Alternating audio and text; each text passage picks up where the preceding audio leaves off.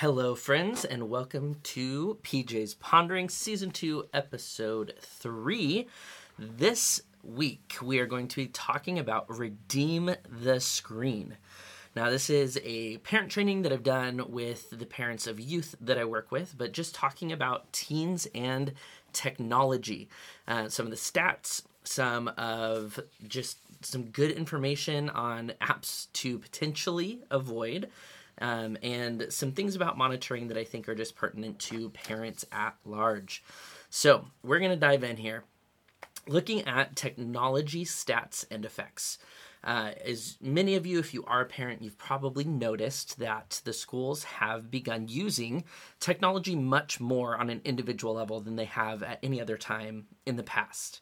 There's been a large increase in the amount of time that students spend in front of a screen. That includes at school, working on different things. It includes homework, and just that alone, as we look at some of the stats and what they've shown us, is that the average 8 to 12-year-old is spending about 6 to 7 hours per day on a screen. And at school, that is personal. That is an average of. Some obviously have a little bit more freedom, spend more time than that, and some might be much less depending on the rules within the home. 13 to 18-year-olds, that average jumps from 6 to 7 hours up to 9 hours a day on a screen.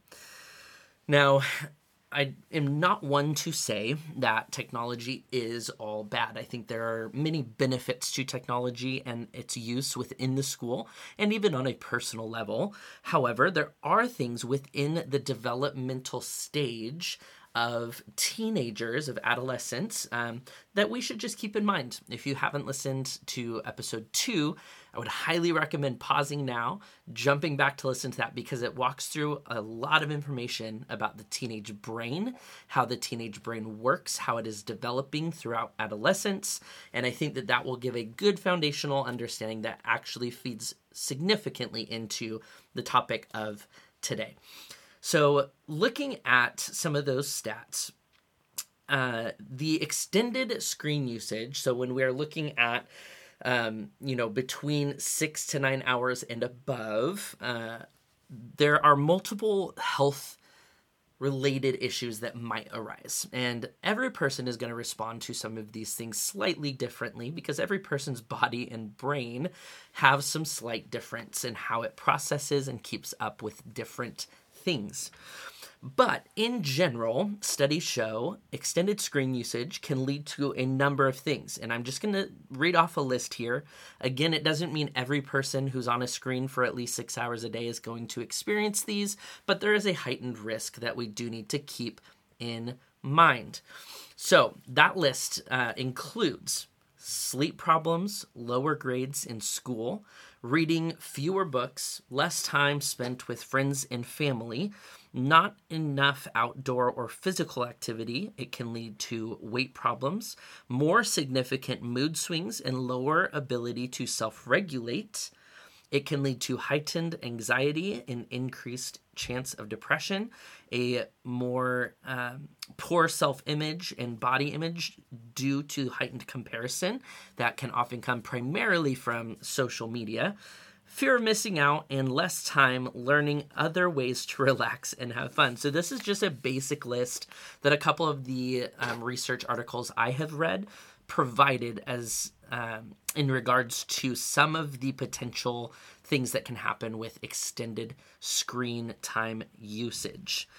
I do think, particularly in relation to the mood swings and lower ability to self-regulate, along with the comparison issues that sometimes can arise, a lot of that ties back to that other episode on the teenage brain, what's developing, and just some of the realities of what is happening throughout adolescence as kids are starting to gain more independence, responsibility, and a desire to have a little bit more individuality as well.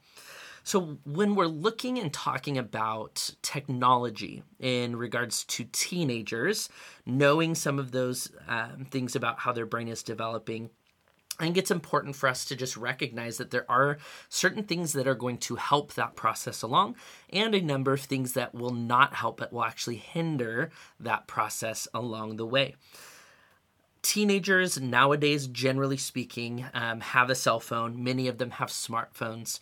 And one thing that I have noticed in my ministry and working with some of the people within our community is that there's a number of parents and teens that do not understand some of the dangers of technology and of social media usage. And many parents don't know much about what their kids are doing on said technology. So I would probably argue many students won't like necessarily what I'm about to suggest here.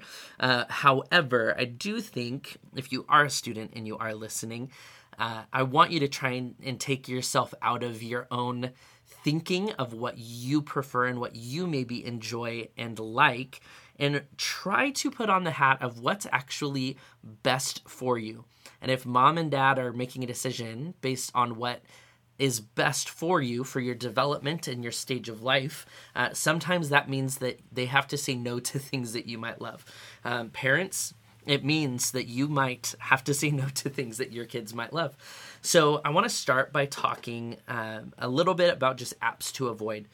Again, we're not going to dive super deep into these, but I do think it's important that parents in particular, and if you are somebody working in ministry, youth or kids, to just understand why some of these apps may not be the best. So we're going to start with a couple big ones that I would argue are apps to avoid or to not allow for your teenager, especially if they are on the younger end of the teenage years. That primary one is going to be Snapchat. Now, I know it is a very popular app. I know that many people are using it. Some even ministries are using it, but I would challenge those that are and say that it is probably not the best avenue to try to be reaching our students on, whether, again, you are a ministry leader or a parent. Here's why. I want you to just think about for a moment, what would compel someone to create an application for a mobile device where you can send images that disappear within a few seconds? Just that alone raises a red flag for me. And Snapchat has been statistically and historically proven to be an app that is heavily used for pornographic reasons, sending inappropriate images because it has this function where the images disappear. For that reason alone, would recommend not allowing that. Some other ones I'm just going to list off. Kik is one that, again, offers private messaging. It is open to really anybody from anywhere, and there's not much just supervision on that. So Kik, there's another one called Yik Yak, Omegle, Hoop, Tinder, definitely not. And on top of that, if you are a parent, you should know that there are things called Vault apps. Vault apps will show on a device, on a phone or an iPad, as a clock or a calculator or something simple like that. And it actually is used to cover and hide other applications that are on the device, other files that are on the device. And so if you have a child with a phone and you do not currently have a parental supervision app, I'm going to talk about that more in a minute. You really should. And you should have some rules in place where you have access to the phone whenever you would like to have access to it. Maybe some repeated rhythm and pattern. And I would recommend just clicking into every app that is on the device and just checking to make sure that there are no Vault apps present. A couple other things to avoid. There's, just open world games. I generally would recommend not allowing younger teens in particular to have access to, such as Roblox, Minecraft, because you can join anyone from anywhere in the world. And the reality is there are sexual predators that utilize these games to make connections with younger children. And I think it's just better to avoid it altogether unless there's some pretty clear supervision and rules in place to make sure that that is not happening. There's a few others: Yarn, Whisper, Telenym, Monkey, Ask.fm. So that's kind of the running list. There are probably, there are definitely others that I just currently do not have on my list that we probably shouldn't welcome. But as a parent, as a ministry leader, do your research, know what the apps are, what they are used for, and I would just generally recommend going for things that are a little bit less risky. Other apps to monitor closely as a parent, Discord is a really awesome app for gaming. I personally do love video games, and it is utilized for voice chats while you're playing. You can have texting chats as well. You get to have different, groupings within the app. But again, it is an open app where you can technically add anyone from anywhere. So it's just one that I would say to monitor closely. TikTok is another one. I don't have it. I'm not going to let my kids have it. I understand that there's some really fun videos and whatnot, but I do think that's one that there just needs to be some oversight on because of the potential content. YouTube as well. Even the section of YouTube that is aimed at kids, like there have still been videos and things that have gotten through their filtration system. So that's just another one I would not give full access to. I would make sure that it is monitored and that you're watching what they are watching, because sometimes there will be videos that are labeled and have a thumbnail of a certain kid's show, but then as it goes, it actually pops up with some sort of like horror movie scene or something really graphic. And so those types of things have happened, and we should be aware and just cognizant of that. Google, this is a way that I have seen students in the past misuse even technology for school to get around mom and dad. So even within Google Documents, I've seen students use that, have it labeled as a homework assignment, but then be carrying on a pretty inappropriate conversation with friends, inappropriate joking and the like. So another thing to just be aware of and to be checking in on. This is crazy to me, but even the Bible app parents, there are and have been students and ministry leaders, if you're listening, be checking this as well. But there have been students in the past that have utilized the Bible app chat feature to be carrying on some inappropriate conversations and trying to make connections with people that, maybe is outside of the rules of the house. So keeping an eye on that. And then just in general, any app that has a DM function, direct message function, highly recommend for parents to be having some oversight there. Okay, so apps to avoid, apps to monitor closely. Now, next thing I want to lean into is looking at some cell phone alternatives and then parental controls, as well as just having conversations with your students. So there are cell phone alternatives. I don't think that a child, this is a personal Joel thought. So this is obviously, as a parent or as a ministry leader, you have to discern and make decisions for yourself. I'm just going to share with you my thoughts here. I do not think that there's a need for a child to have a smartphone until maybe late high school.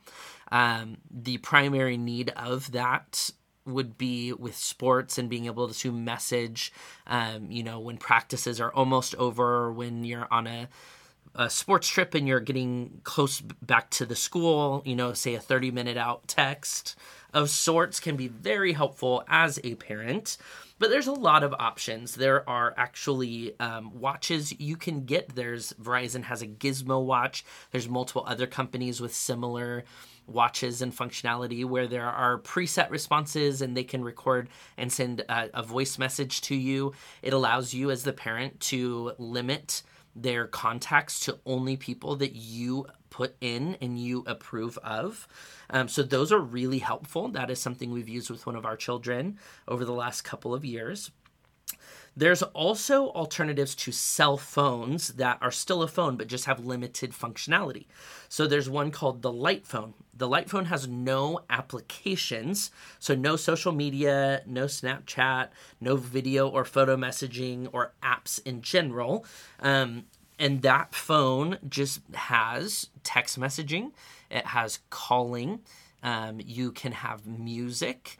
And I believe you can have email if you were an adult and you were wanting to have a more simplified device as well. So the Light Phone is a really wonderful thing. It has a parent dashboard where you can set some of the regulations on how it's used. The Gab Phone is another one, has no app store or browser, no social media or gaming, has a parent portal where there's monitoring for SMS messages and calls. Pinwheel is another one that will give you call and text history monitoring and allows you to approve contacts, gives you GPS location, and you get to pre-screen apps that have, certain safety ratings. You also can schedule screen time with the Pinwheel phone and set tasks for your kiddo. TrueMe is another, allows for a more graduated approach to monitoring and having accessibility of certain apps. So that's another good option. So I would really recommend, if you have maybe a middle schooler or early high schooler, start off with something more simplified and let them kind of work towards higher responsibility as they show that they can monitor and work within the boundaries and guardrails that you have set in place. All right, so moving on, I want to talk to you about parental controls. If you don't have this on your child or teenager's phone, I would recommend that you do a little research into these options and others, and I would really encourage you to make sure that you have a parental control app on your child's device. One great one that I have used is called Bark, B-A-R-K. It's really great for content monitoring in particular.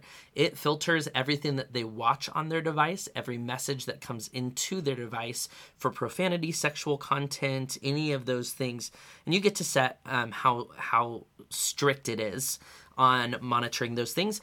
And what happens is if there is anything questionable or that is clearly against that standard, it will actually send you a clip of the video or the exact message that was sent that has the inappropriate language or content.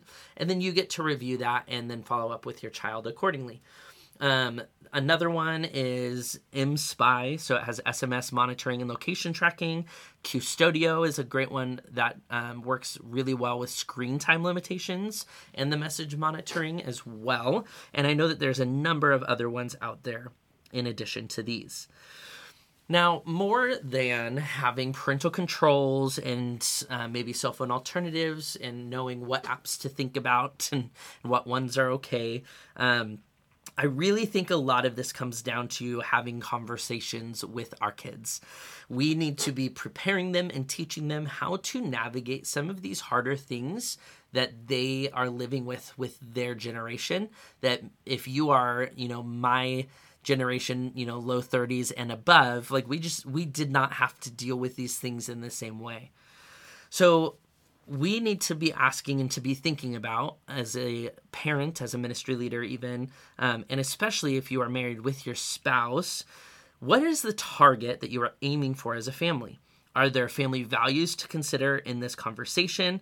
And let me say, it's never too late to define some of these things if you haven't already, even if you have a teenager and you haven't had these things quite defined and written out before. But let's just talk about this. Let's give some definition to your role as a parent as a starting point. As a parent, biblically speaking, I would say that your role is to be a provider, to provide the basic needs for your kids. It is also to be a protector, to protect them from dangerous and harmful things. It is also to be a shepherd, to guide them through life, teaching them and protecting them along the way.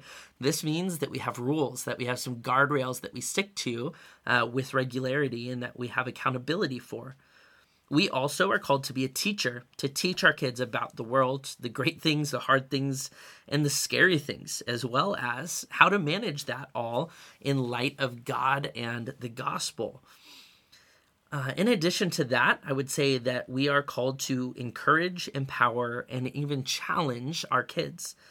We should be championing our children and their giftings, encouraging them towards their best. We should empower them by giving them opportunities to try things, to struggle with them, and even to fail. Failure is something that we often have a very negative mindset towards. However, failure is a consistent part of life. Failure is something that we all will experience with repetition. And so if we can learn to struggle and fail, but to fail forward, to learn from those mistakes, to learn from the things that didn't go well, so that we can better approach those things in the future, then that helps us to grow, build our character, and helps us to learn how to discern and how to think and question in a healthy way the things that we're going into. Finally, to be a challenger, we should challenge our kids when they are outside the guardrails, to call them out in love when it's necessary. When they're being mean, disrespectful, or unhealthy, when they are not doing the things that are within your family values and you have set and agreed on to do. These are all times where we get to challenge and to call them up into better, to call them up into who God created them to be, to call them up into the goodness that we see in them. And that all comes through having not just one conversation, but hundreds of conversations, throughout their life, throughout their childhood, that is helping them to gain this gauge of how do I process, how do I think about life, how do I consider God in the middle of all of these decisions and the ways to think. And so this is what we are to do as a parent. Number of things: provide, protect, to shepherd, to teach, to encourage, to empower, and to challenge. So maybe you're like me and you didn't do this for a very long time, and you're wondering, okay, PJ, well, like, where do I go with this? What should I do? Well, here's some maybe starter questions for you to ask with your spouse and with your kids. I do think it's important for us to involve our kids in these conversations and to hear their point of view. It gives them a voice, helps them to feel and be heard. And honestly, sometimes kids surprise us in the way that they think about things and the depth in which they can evaluate and process them as well. So I would recommend having a sit-down chat with a spouse first, and then include the family and have a family conversation asking some of these questions. I'm going to just give you a few as an example. Number one, what are some ways that technology is useful or helpful for us as a family? I think it would be interesting to hear your children's responses to this question, because there are indeed a number of ways that technology is helpful and fun. Secondly, what are some ways that technology might distract or derail us? This is a great question because it gets our kids to think about, although technology is a fun thing and can be a good thing, there are some negative sides that have potential to harm us. And so they might have, and you might have, some great ideas on how that might play together.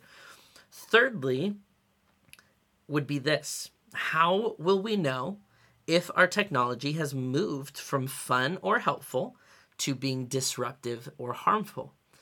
And that might lead you into a conversation of what metrics are you using to decipher or to determine how technology is interacting with your family and how you are interacting with technology. That might give some pretty clear insight on maybe some new guardrails or adjustments that may need to be implemented. The next suggested question would be, is there anything we can be doing to make better use of technology? Or are we missing anything fun or useful that could benefit us? This might open the door to some great conversation of maybe some other applications or ways technology could benefit the rhythm of your family life. That could be a shared calendar that you have with your kids that shows family events, kids' sporting events and practices, just to unify some of that information that helps you to be more effective and planned. Finally, the last one that I will suggest for today, at least, is what are some tech-free things that we enjoy doing that can balance us out? Or maybe, are we missing out on anything fun or useful that's outside of the technology category that might be fun or helpful to us? That gets our kids and us thinking about different things that we might enjoy that are outside of technology that we could do together, which would be great for building relationships, creating memories together where technology is not in the way or disruptive. Here's a truth that is something we have to work through. If you don't know where you're headed or where you are leading your children as the parent or your ministry as a leader, you will not be able to get them on board with the mission, at least not for long. No one likes to follow an aimless leader. So the question is, are you right now an aimless leader? And what can you do to change that? I would suggest define family goals and mission and values I would suggest that you define your role as a parent and their role as the child, just so that there is a voiced clarity to those roles. Letting them know your plans and your hopes to hand more responsibility to them as they grow and learn and as they develop healthy strategies for managing the things of life. That gives them something to look forward to know that that is coming as they walk life out. Give your kids opportunities to try and to fail. And they will often fail, and that is okay. It's not a bad thing. We've got to reframe failure into viewing it as an opportunity for learning. And as we do, as they fail, we can start with love and grace and then bring in the truth. And I would say this, it's okay to give it a day or two. Not everything has to be handled right then in that moment. Sometimes it is the honest best thing to give it a day so that you have time to reflect, think, and respond, and so that they have time to reflect, think, and respond. As you point them back to the mission and values of your family, make it about the growth in the value and not about them as a person. Focus on the positives in who God has created them to be and the gifting that you see within them, because that will help them to focus on those things as well. Your kids need to know that you are a viable and reliable and trustworthy and safe source of information that they can come to if they mess up or if they hear different teachings. If they don't believe that those things are true about you, the hard truth is that they're probably not going to come to you with advice. So we need to make sure that we are that safe environment where we have demonstrated to them that we have trustworthy knowledge and insight to help them along these issues of life. I would say and encourage you to less of the time give lectures and instead give more questions. Have it be a conversation. Give relatable examples.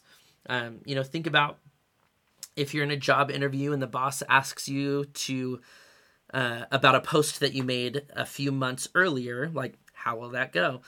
So we want to be having these ongoing conversations. It's not having one long conversation. It's the hundreds of conversations that we have along the way as we build that trust with them and they build that trust with us, that we're able to really lead them into who God has created and called them to be. So in closing, as we consider just teens and technology, I really would encourage you, even if you are a teenager, I would encourage you to have oversight. I think that we just have such a hard time on our own staying true to who God has created us to be. And even in our best efforts, we often fall short. So God has provided us His Word, His Spirit. God has provided us, if you are on the younger side, He's provided your parents to be able to help guide you. Parents, He has provided your kids to allow you and to gift you the opportunity of helping develop them in their walk with Him. And ultimately, we really want them to learn to turn to God and look for the truth and answers from Him first and foremost, and then secondly, coming to us. Thirdly, considering friends and other resources. And as we do that, we'll be able to, along the way, develop healthy, thoughtful young men and women who are following the Lord with their life. And that is the goal. So thank you for joining in with Season 2, Episode 3. Hope you enjoyed, and we look forward to seeing you back in our next session, which will be a little bit leaning towards ministry, but it's still very applicable to family life. We're going to be talking about how to learn leadership, and we'll be diving into that. So have a great day. We'll see you soon.